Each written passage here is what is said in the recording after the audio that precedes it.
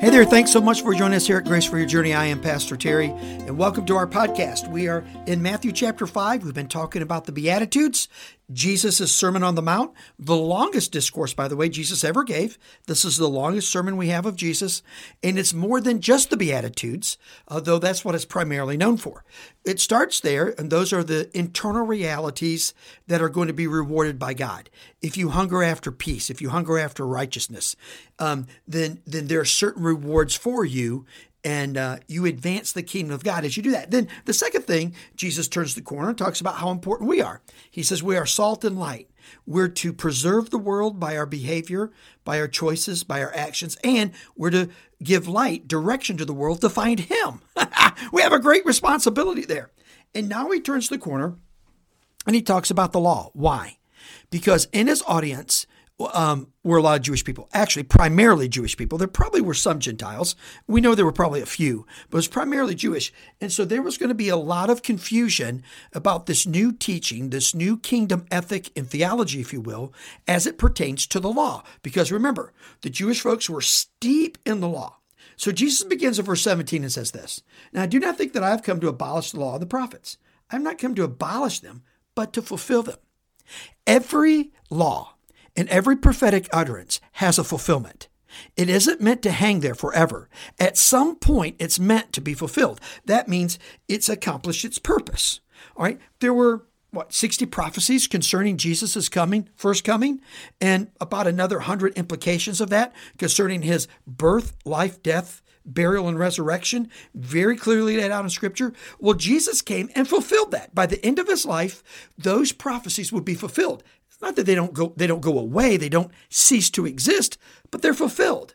And when it comes to laws, there are laws that are going to be fulfilled in the New Testament, and a shift is going to occur.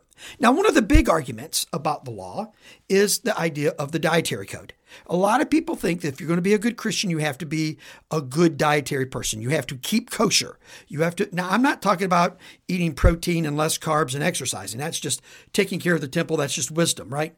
But there are people who believe that if you don't keep kosher, if you don't eat the dietary food and have the restrictions that the Jews had, then somehow you're not a good Christian. Okay, well, that's dismantled in the New Testament. One example on that.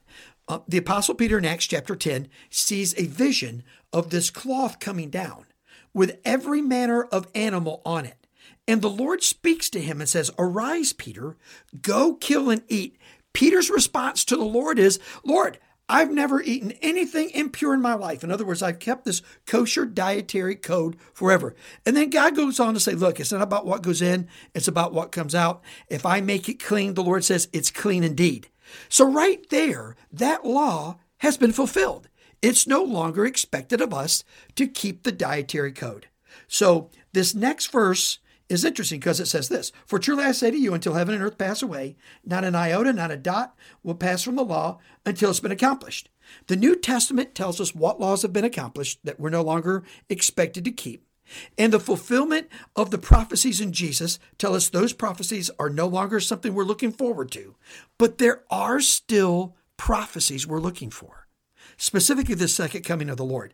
We'll get to that as we get to the end of Matthew. But so Jesus is teaching the Jewish believers, the Jewish followers, his new followers, saying, look, the theology in the kingdom is shifting a little. We're not throwing the law away, but know that the law has done its job and the prophets are being fulfilled in me. Then he goes on and he says this in verse 20. So, "For I tell you, unless your righteousness exceeds that of the scribes and the Pharisees, you will never enter the kingdom of heaven." So Jesus said, look, all these scribes and Pharisees are externally together. They keep kosher, they keep the law, they know the prophets. When you look at them from the outside, they look like they're perfect and have it all going in the right direction. But here's what Jesus knew. Inside, they were a rotting, empty tomb. Matter of fact, he says that a little bit later in Matthew. They're a rotting and empty tomb, and they don't have faith, and they don't have life. So let me ask you this. What are you trusting in today? Are you trusting in your works? Are you trusting in someone else's religion? Are you trusting in some fables or wives' tales that maybe you heard in your past to be okay with God? If so, got to challenge you. There's only one way to heaven, and that's through the person of the Lord Jesus Christ. And there's only one way to know him, and that's by extending your faith to him and asking him for forgiveness. Do that today, and you will find an unbelievable life ahead of you, and you will find unbelievable grace for your journey as you live it out. Let me pray for you. Father, we love you and thank you for today. Now be with us, Lord, as we live for you. In Jesus' name, amen and amen. God's blessings on you, and we'll talk next time. Thank you so much for listening to this edition of the Grace for Your Journey podcast. I pray that it has been a blessing and an encouragement to you. Pass it around if you think it would help somebody. And we look forward to you dropping by again for another episode of the Grace for Your Journey podcast.